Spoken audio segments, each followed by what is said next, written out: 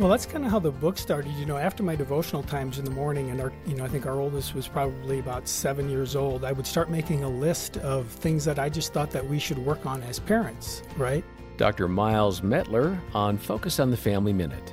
So the list continued to develop and grow, and it was just a bulleted list of things that I thought, these are things that we could focus on. And I had, probably a dozen or so on the list at that point, and I kind of reviewed it, and I thought, you know what? All of these things are things that I'm probably contributing to, and in order for them to change, it's up to me first, that I need to take 100% responsibility for what's going on, because I can only change myself. I can't control them, but I can control what I do. So if I didn't like the environment or the conflict that was developing, what could I do first? What could I change? Look inward versus looking outward. Hear more practical tips from Miles at FamilyMinute.org.